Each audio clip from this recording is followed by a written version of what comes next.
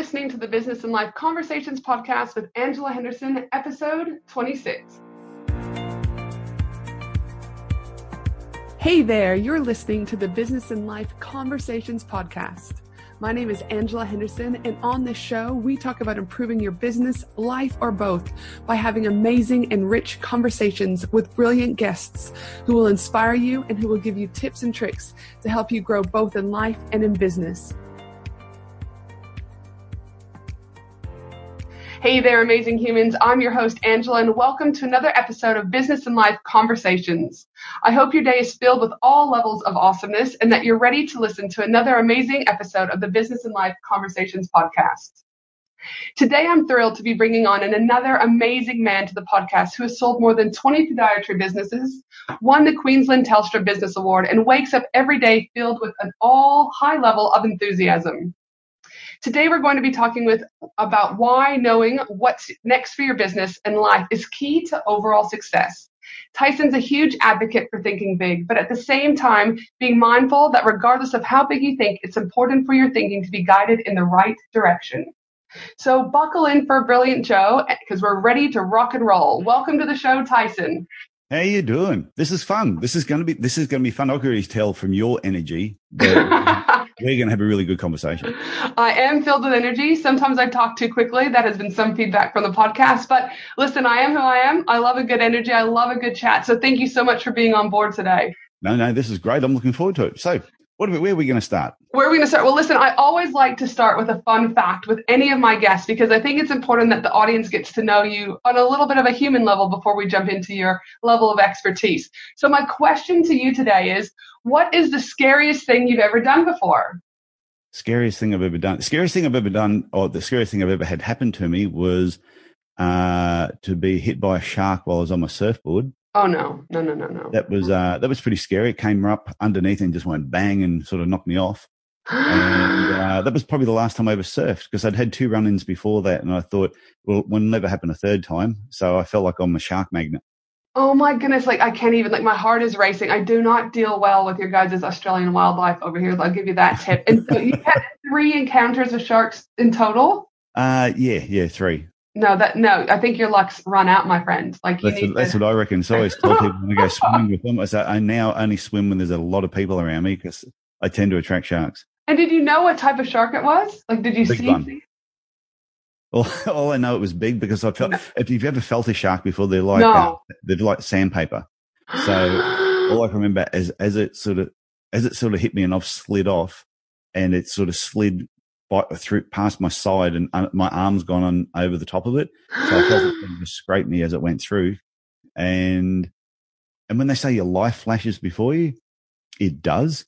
Because the whole time I was there, I'm thinking, what am I doing out here? I'm not really even a good surfer. I don't know why I keep coming down here. And all I can remember doing is reaching down, flicking my leg rope off. I don't know why. I put my head down and I was stuck in a rip. That was the problem. I was in a rip and I couldn't get back in. Oh no, Tyson. I was trying to get back in for about, it was maybe half an hour. And then all of a sudden I flicked my leg rope off and I reckon within 90 seconds I was back on the beach. I swam. If they were doing Olympic trials, they would have picked me. You would have been the winner for sure that day. And I don't think I stopped swimming until I was probably 10 meters up onto the sand. I still just dragged my body up. And so that was scary. That was really, yes, really I would scary. actually say that ticks all boxes for levels of scariness there, Tyson. And I'm glad to know that nothing happened. That's a positive thing.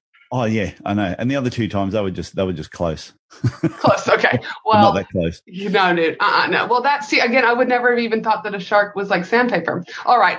We're off traffic here. But anyways, I can talk to you. Now you have to tell me when we see each other at We Are Podcast in October. We'll have some good conversations that will continue on then. Yes. So, all right. So surfing, obviously you used to love to surf, clearly. Also been attacked almost by 3 sharks. But tell us a little bit now more about your business journey. Where did you start? Where did you go? And where are you today?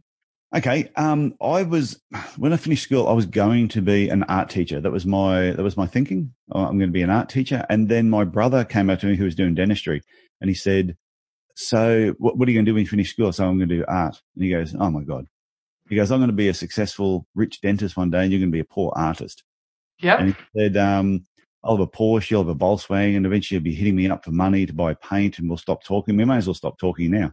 And So I thought about it. I went to my art teacher and I said, so what sort of car do you drive? And she said, Volkswagen. Why? And I went, no. And I told her what my brother said. And she went, look, you're good at art, you like art, but you don't actually have to do it as a living. You can always do that as a hobby, and go and do something else. She said, you're smart enough to go and do anything. So I sat down and my brother said, if you do anything in the medical field, you'll never be unemployed and you'll always make above average money. Mm-hmm. Okay. So I sat down, I went, right, I want to do something where no one ever dies and everything can wait till tomorrow. So I like your thinking. There was podiatry, optometry, radiography. They were the sort of ones that fitted. And I said, I want to work for myself. So we sort of narrowed it down to podiatry. That's how I came up with it. So yes. I then had to go back, repeat grade 12, and I had to drop art, physical education, manual arts and all that. I had to do chemistry, biology, physics. And I also had to convince the principal of someone who had been as lazy as hell all through school that I was actually going to come back and apply myself and take on 5 new subjects that I'd never studied before and learn it all in 1 year. Wow. Well, that's a challenge. And what did he say? Was he supportive or a bit hesitant? Oh, he was really hoping I wasn't going to come back because he said he was looking forward to me leaving. But I was a good football player at the time, so I think they didn't mind me coming back and playing football for another year. So I did that, got through, did well, got into uni. I enjoyed podiatry. I wouldn't say did I love it. No, I enjoyed it. But towards the end of my final year, we had a business subject, and so I had to do like a business plan on how I'd run a business. And the first book I ever read was Noel Whittaker's Making Money Made Simple. Okay. And I went, wow, I've never thought about the business world before. This is really interesting. So I put my head down and really worked on this business plan. And I was the first person in the university, including the business students, who ever got 100% for this subject. Well done. And someone from the business school said, have you ever thought about doing business instead of podiatry? And I went, never thought about it before. So when I graduated, I enrolled for a business degree at Griffith Uni. Only did the first 6 months and I went, the theory's terrible. I just want to get in there and open up a business. So I opened up my own podiatry clinic pretty much as soon as I graduated. Knew nothing, learnt by trial and error, lost a lot of money, made heaps of mistakes, employed the wrong people, did everything you could possibly do wrong. I did it. And then things just got better. As time went on, you just learn new skills and you learn from your mistakes and you read more. And I ended up moving from the Gold Coast to Cairns. And it all changed when I went to this one weekend seminar. And they were talking about just different business ideas. And they were saying the people that have the biggest hang up about money is usually the person that owns a business, not your clients or customers. And, you had to be paid what you were worth. But right at the end, he said, you've got to have, what have you made this year? What's your goal for next year? So we all had to write it down. I did that. Then he said, okay, now what do you need to do to achieve our goals? So we're all writing down the things that we have to do. I'm going, okay, yeah, that's really cool. He said, okay, now what I want you to do is put a 0 on the end of it. That is your real goal. And you hear the whole room go, oh. He goes, now I know you all think that's ridiculous. He said, but if you could do it, what do you think you would need to do differently to what you already wrote down? So we started writing a couple of things. He says, put your hand up if you think this is a possibility. Not one person put their hand up. Oh, no. He said, okay, let's say we've got your wife, your children, your parents, every person you've ever cared about and loved in a room, and we will kill them if in 12 months you have not achieved that goal. Do you think you could come up with some new ideas? Who here would find a way to make that money to save their family? And every person put their hand up. Mm-hmm. And something went off in my head that day, and the turnover of my business within 3 months doubled. 6 months. Well done. It doubled again. And my mind just exploded with ideas and ways that I could work. To me, at that stage, it was just your one podiatry office, or had you already started to expand, or how did that look? Oh, okay. So when I was on the Gold Coast, I had one in Southport, and then I'd set up a couple of satellite clinics that I used to sort of just rotate between. I had another person working with me, but it was just a really dodgy setup. They would just run really bad. Mm-hmm. I still made money, but they just weren't run very well. Mainly because I didn't know anything about business and I hadn't worked for anybody else to even learn anything. I was purely just learning on the go, learning on the run. When I moved to Cairns, when I first set up there, I had just one main clinic, and had multiple just smaller ones like around the place I used to drive out to. After I went to this seminar, this weekend workshop, and I realized, well, I can do anything.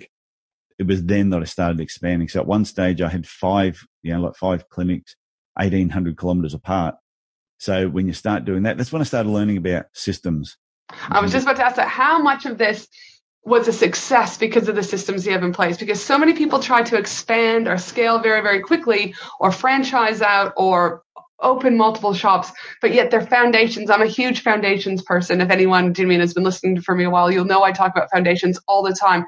What did you have to do system-wise to get everything, talking with each other and working collaboratively? Yeah, the systems were what built my business, because at one stage there, I had my clinic in Cairns, and I went, I'm going to set up another business in Mackay, which was 800 kilometers away.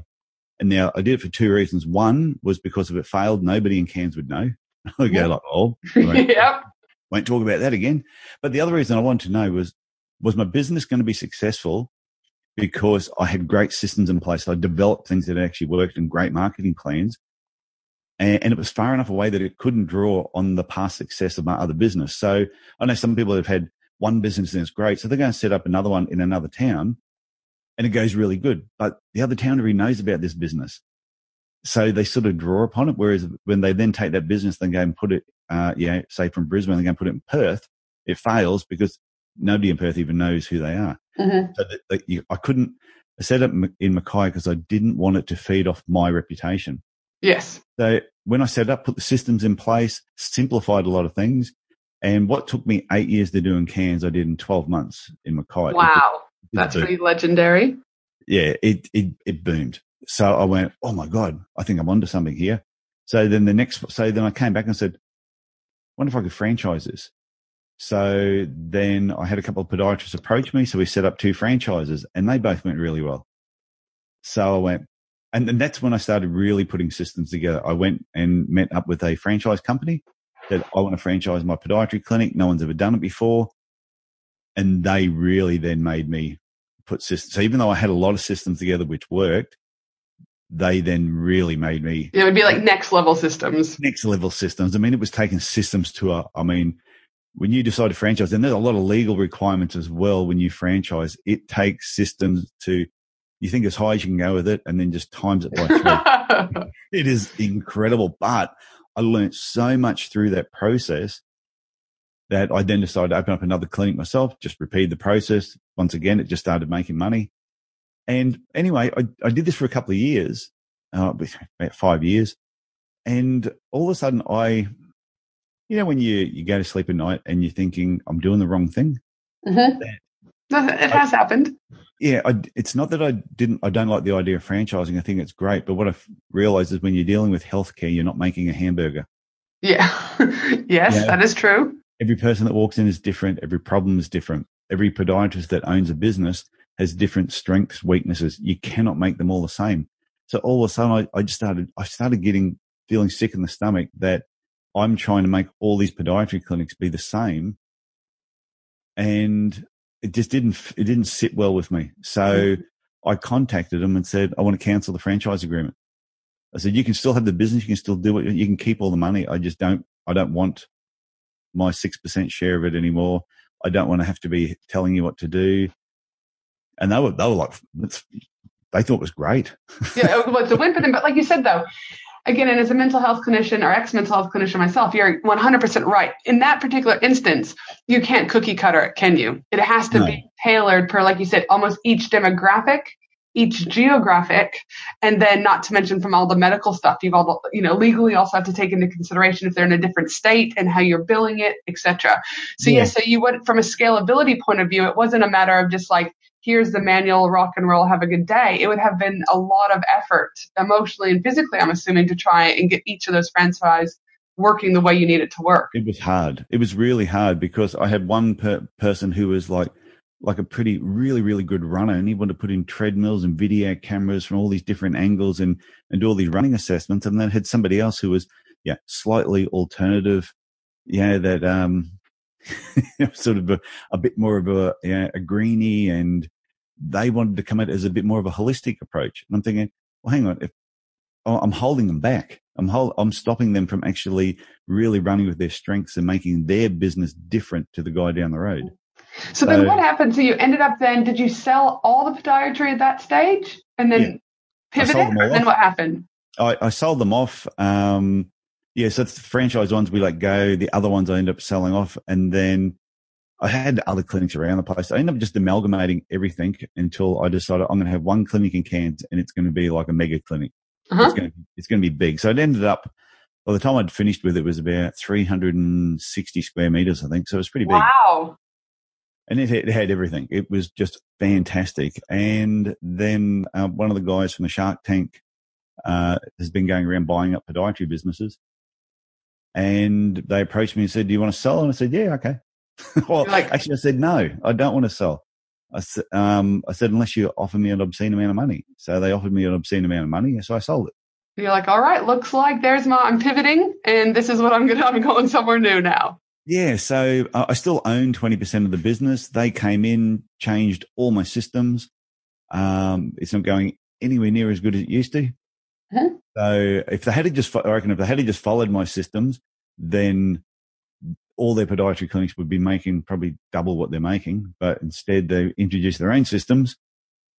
And sometimes people have to learn. They just have to learn. Cookie cutter, like you said, they're trying to use the cookie cutter method with 75 podiatry clinics across Australia and not taking into account, like you said, there's different people in different areas and they've all got to be treated differently.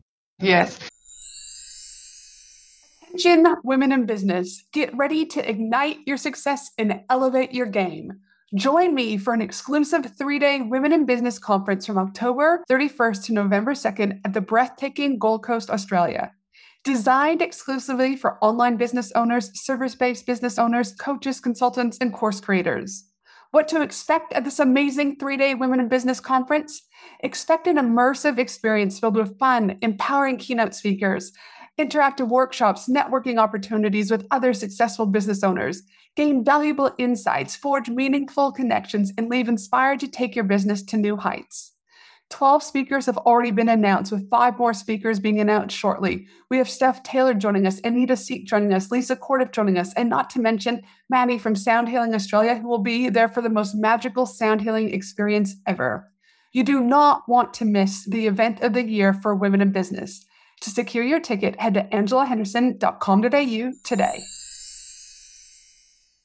So now let me ask you this, though, is at this stage, because again, the whole essence of the conversation today is really knowing what's next for your business and or life are combined.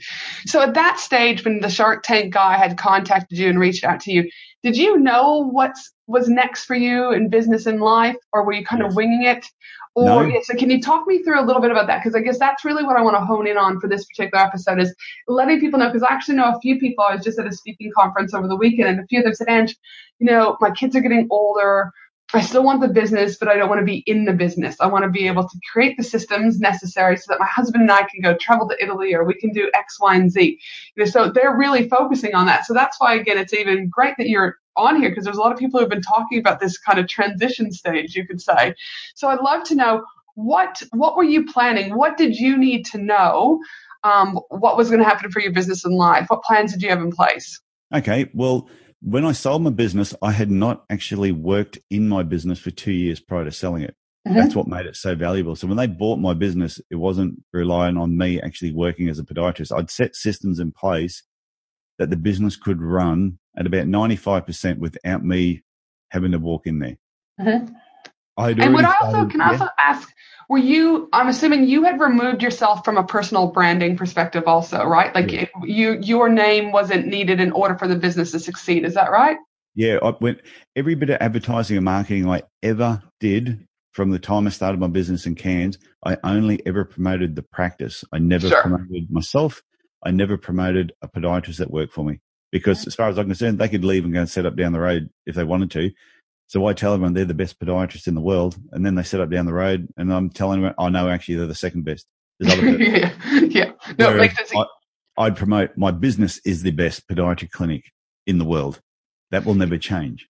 That will never change. And I think it's just important for those that are listening, because a lot of people get hung up on am I the face behind the brand, or, and Chris Ducker, a friend of mine over in the UK, big entrepreneur, and what his new book that he just brought out talks a lot about, if you plan on selling your business, you really need to think from the beginning about, do you want to be the brand, and what is that going to add value if you ever choose to leave? Or are you going to be, the person running it, but you're not the face of the brand? So again, this is just a prime example of Tyson showcasing to us that he was never the face of the brand. You know what I mean? It was always, he was separated from that element of that. And but even though everybody in Kansas knew I was behind the brand, yes, it wasn't me that they spoke about. People would say, like, even now, like I sold my business 2 years ago, and it was called Pro Arch Podiatry. I went and bought a pair of shoes the other day from a young guy, great bloke, at 21 in the shoe shop, and I'd never been in there before. I was buying the shoes. He saw me take out inserts out of my other shoes and put them in there. And I said, oh, yeah, I used to do podiatry. He goes, oh, right. And he said, oh, whereabouts? I said, oh, it used to be called Pro Arch Podiatry. He goes, oh, yeah, I know you guys. I'd gone there. Oh, wow. So, that's awesome. So I can still say the name, even though the name hasn't been used. Yeah, they changed the name straight away when they bought it. But I can still say the name, and so many people still remember the business. They don't remember my name. They remember the business. Plus, I was on TV, so I was just known as the TV podiatrist. Yeah, that's a guy again, talks about feet, helps us out. So tell me, so you had already kind of removed yourself from the business. It was running at about 95% capacity. It still needed you, but it wasn't dependent on you. So is that one of the first things that you would be saying to people, is how can you start removing yourself from the daily running of the business or the grind of the business? And the biggest thing that stops you from making that decision or making those steps is your mindset. I felt like, my business can't run if I'm not there. But if you put the right systems in place, it will run if you're not there. But it's making that decision. So I have a mindset coach, and I was talking to her. I went, I don't know if I can just step away and not work in there at all and just be in the background. And she went, well, have you ever tried it? And I went, well, no. Well, how do you know it won't work if you? I went, oh, but yeah, my patients they'll get upset if I start stepping back and not seeing them. She goes, well, is that what they've told you? And I went, well, no. And she said, well, ask some of them. So I was asking him, I said, I'm thinking of, just stepping back for a while and have a bit of a break. And the patient said, you bloody deserve it. Yeah, why not? Why can't you do that? So I just took her advice and did it. I just took the plunge, put people in place, made sure the systems were working. So when sitting in the background, all I have to do is just, I'm a numbers person. If the numbers are telling me everything's right, then everything's right. Yes. And I also believe, don't change something if it's working. Like sometimes I think we just want to create change because we're bored, or we're just being silly, or we've got, red shiny object syndrome. But your numbers were working, right? So you're like, dude, we're okay. And I remember having a sales rep coming up to me, go, when are you going to change that radio commercial? And it'd been running for about 3 years. I said, I will change it when it stops working. Good on you. Because it's boring. I said, I know it's boring. I've heard it so many times I can recite it myself. I said, but it still works.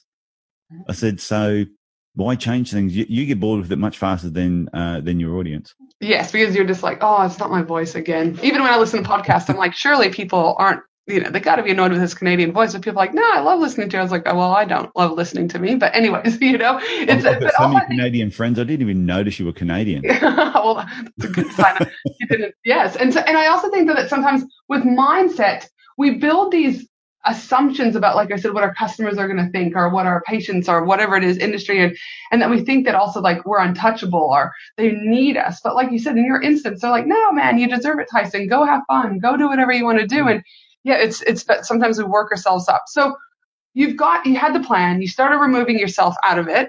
Things were rocking and rolling. Your numbers were showing everything was fine. What other things did you have in place to be able to sit back and go that, you knew what's next for the business and life?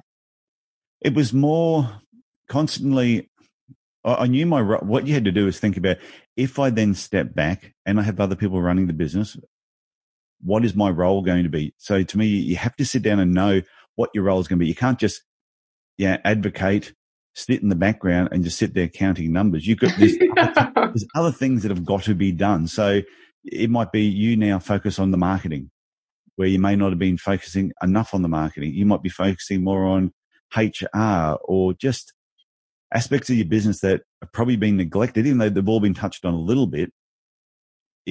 When you step back, you need to know what you're going to do. So but you've got to make that decision before you do it.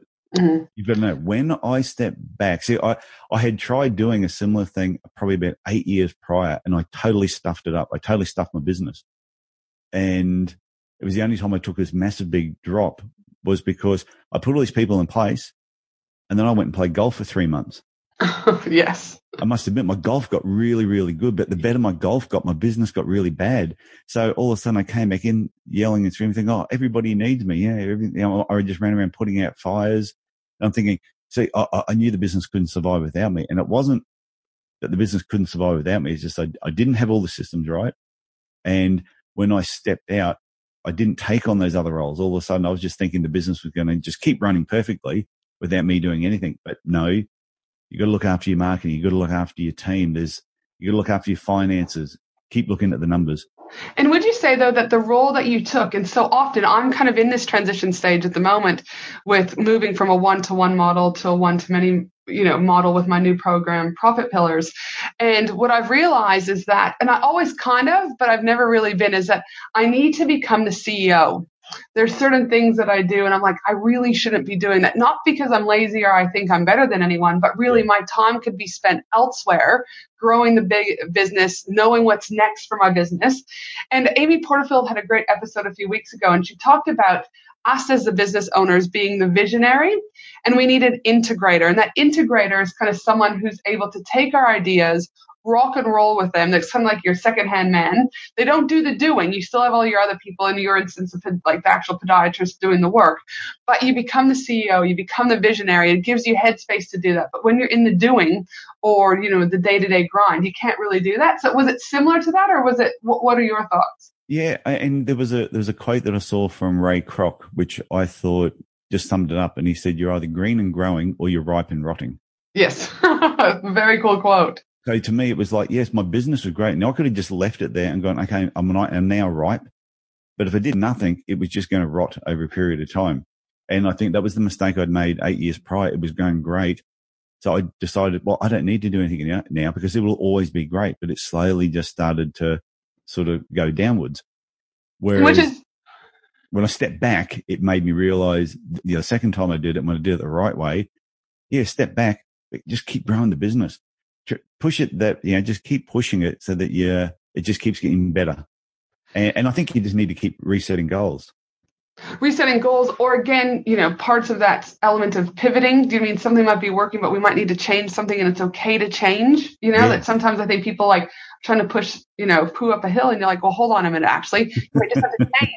But what do you think? So again, you've talked about that, but what ultimately, in your experience, do you think are the risks for businesses if they don't plan for what's next for their business? I think that if they don't plan what's next, their competition will. Mm-hmm. So I always believe that, being first, depends what you're talking about. Sometimes I'll talk about technology. It's not good to be first because you're sort of, I don't know, trying to lead the pack, and other people come in and take your idea and all that. But I honestly believe that nobody remembers who came second. Mm-hmm. So if you just sit back and do nothing and don't plan ahead on what can keep making your business better and bringing in new services or new products, if you don't, your competition is going to do it. And you don't want to be the person who's constantly playing catch up. Mm-hmm. And that was one of the things that set my business apart from every other business in the area. Was every other podiatry business was playing catch up with me constantly. And they were 2 to 3 years behind what I was doing. And if I went on a holiday anywhere, I would always go and look at other podiatry clinics. What are they doing? Is there something that they're doing I'm not doing that I need to introduce before anybody else does it? And so I think that's what they need to do in their planning is what's next. Keep asking yourself, what's next? And like you said, though, but if the risk is if you don't do it, you're going to be second, third, fourth, fifth place. And as you said, no one remembers second place. So you got to always constantly. What do they say? If you're not the lead dog, the view's the same. yes. From behind or looking at a butt, whatever you want to do. Yes, whatever you're chasing. So what tips do you have for the businesses out there that are listening today? They're going, okay, actually, I probably don't have a plan. It's either all in my head or I've been winging it. And I don't really know what my next steps are. Or, oh, my kids are starting kindergarten, things might have to change, or my kids are graduating, or, my kids are finishing college and I want to go towards retirement. Whatever that looks like, people still need to be planning what's next for their business and life. So what tips ultimately do you have for businesses who today are like, I want to start this, I need to start planning? What would you tell them? What would you suggest they do? Get a coach or a mentor that knows what the hell they're doing. Mm-hmm. Because, I've had coaches and mentors, most of my career, and I wouldn't be where I am now if I hadn't have had that. And I still have a mindset coach now, and I still have mentors that I look up to that, are not in my industry, outside of my industry. And, you'd have people that you do coaching with on a regular basis, and that's what they need to find. And it's not just, go and find a coach who, Mr. Coach 101 from down the street. We were talking about this before about, these people that will put a sign and say, oh, I'm a business coach. That's not what you need. You need someone who can who's done what you want to do, and then get advice from them and pay them for their advice. Don't think just having a coffee with them at lunchtime is going to be enough to get you through the years. Pay money for their advice, and do it on a regular basis and take action on what you learn. That's what they need to do. And I also think it's important that, again, you typically will never have the same coach, consultant, or mentor. That as you grow, your new skill sets or the things that are lacking that you need will grow too. So I'm currently working with James Shremko as my business consultant, and but I won't use him forever, and that's okay. My own coaching clients aren't going to use me forever. It's so be mindful that use the people you need for right now, but that ultimately you're always going to be looking for the people who are a little bit smarter or a little bit, more specific or niched in what you need them to do, because they're the ones that will help guide you. Never be afraid to say to your coach that you need to go somewhere else. Yeah, well, you say you need a break. I've had a lot of coaching clients that, and they're not all, I don't just coach podiatry people. It's any sort of business. Business is business. Yes. And a lot of them, I just do it short term. It's, what problems are you having? My big thing is marketing. I love marketing. And in my 2 books that I wrote, the second half of the books were both about the 6 pillars of marketing. And that's going to be my next book that I'm going to write, is just on the 6 pillars of marketing. And that's my strength. I know what I'm good at. Do I know everything about marketing? No, I don't. But I do understand the 6 pillars and how you use them. Which is sort of just breaking things up. And if you're doing something in every pillar, your business can't help but go forward. So a lot of the people that come to me want coaching on setting up better marketing plans. If they want coaching on, how to talk to their team better, I'm probably not the coach. Yeah. I know stuff, but I'm not a professional in that area. Yep. And it's good because, again, we too are able to identify what are we good at in coaching, what aren't we? But again, I think you and I both will be able to say to someone, hey, we've got someone else we can refer you to, though, that can do it for you, So you would say the number one tip is to get a good coach in order to be able to plan what's next for your business. However, what exciting things do you have planned for 2019, Tyson? I've got a few things. I'm expecting I'm going to be doing a lot more speaking engagements. Not ones that'll be like workshops I'm doing myself, and ones where I'm speaking at other people's events. So I know that is going to get bigger in 2019. I've done more speaking engagements this year than I've ever done before. So I'm expecting 2019 to be a lot better. And I think part of the process has been getting over, this will sound funny, getting over your own negative thoughts in your head. That who wants to listen to what I have to say? Yep. But then sometimes I'll listen back to a recording of something I've done, and I'll listen back to what I've said, and I've gone, some of that stuff actually made sense. I'm actually pretty good at what I do. I'm all right. I'm thinking, shit, actually, I know my shit sometimes. Yep. And because you're your own worst critic. You really, if people think, oh, geez, I talk negative to myself all the time. Yeah, we all do it. Yes. And what you learn to do is just to do it less. So I'm really excited about doing more workshops around audio and podcasting. I love this medium. I just did a talk last Friday at my event that I had in Cairns, and I did a 1-hour talk on using audio to grow your business. And in Australia, it's brilliant because we're behind the Americans. Audio is, you get on this train now, you're ahead of almost everyone else. Yeah, and it's not just about, Start Audio to have a podcast. It's not just about podcasting. You use it for training. There's so many uses of audio. And I was showing them how, like, some people don't like having a video camera on. As soon as they put a camera on, they just also go, oh, they can't freak out. They just freak out. Their eyes are big. They sweat. They're mumbling. They get dry mouth. But they can quite easily press record, read a script, and sound really good. Mm-hmm. So you put that audio with a picture of a product that you're trying to sell, and you combine it in a program like Headline or something like that, and you can create some super cool videos that you can use online in your social media. And I proved it that I shot a video on the Monday. I took a picture on the Monday, got my wife to do this recording, put it together, uploaded it Tuesday, and by the time we got to Friday, it had, it was way over 200 views, and we just threw it just on this one little Facebook page just to prove a point that this Facebook page only had like 500 people on there. But it's amazing how many people saw that and the amount of comments that they got on that particular product. And yes, video is where it's at. Coming back from social media marketing world this year, it is very clear that video is where it's at. I know some people are getting bored with video because it's showing up in our feed so much, but the reality of it is Facebook doesn't want to be competing, or well, they're competing with YouTube. They're ultimately trying to take YouTube over.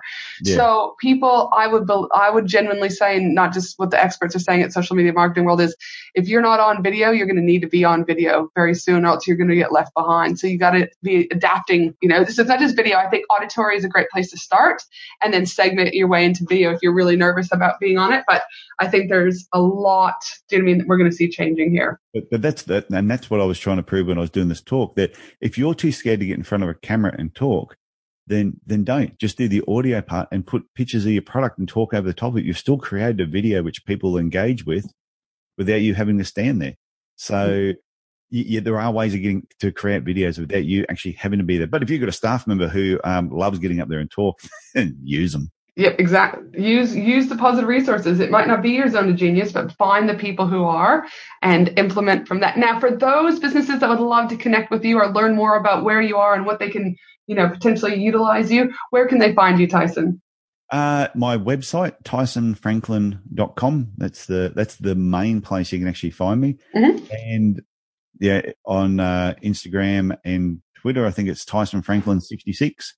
You'd be surprised how many Tyson Franklins there are. But I put 66 as that's my year of birth.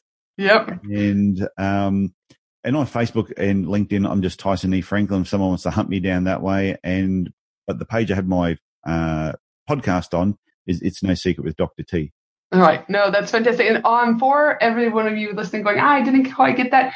Don't worry. My team and I will also be putting together the whole transcription for this episode at angelahenderson.com.au. And of course, I cover all sorts of business related and life topics inside my Facebook group, the Australian Business Collaborative, with over 3,300 different businesses around Australia. So make sure to join the community, as I'd love to see you there. In the meantime, Tyson, I appreciate you taking time out of your busy schedule to be here today.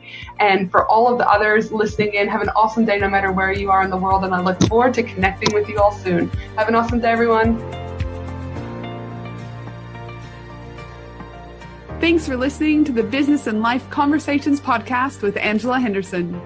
www.angelahenderson.com.au